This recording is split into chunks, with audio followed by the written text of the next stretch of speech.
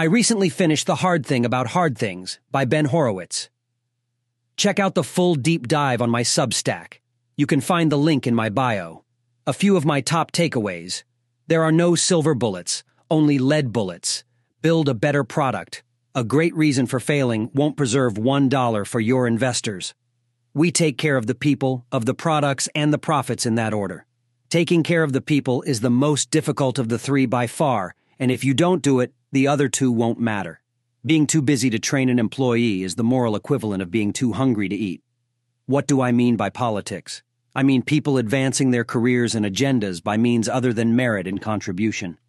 Every time your company gives someone a promotion, everyone else on that person's organizational level evaluates the promotion and judges whether merit or political favors yelled it.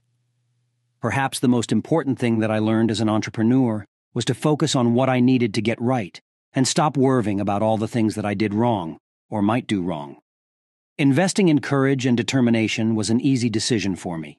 The first problem is that everyone learns to be a CEO by being a CEO. Every problem in the company is your fault. Focus on the road, not the wall. When driving a race car at 200 miles per hour, if you look at the wall, you will crash. If you focus on the road, you'll make the turn. Great CEOs face the pain. They deal with the sleepless nights, the cold sweats, and what my friend the great Alfred Chuang, legendary co-founder and CEO of BEA Systems, calls the torture. Whenever I meet a successful CEO, I ask them how they did it. Mediocre CEO point to their brilliant strategic moves or their intuitive business sense on a variety of other self-congratulatory explanations. The great CEOs lend to be remarkably consistent in their answers. They all say, "I didn't quit." Every time you make the hard, correct decision, you become a bit more courageous, and every time that you make it easy, wrong decision to become a bit more cowardly. If the company attains product market fit in a very large market and has excellent chance to be number one in that market, but the company will likely remain independent.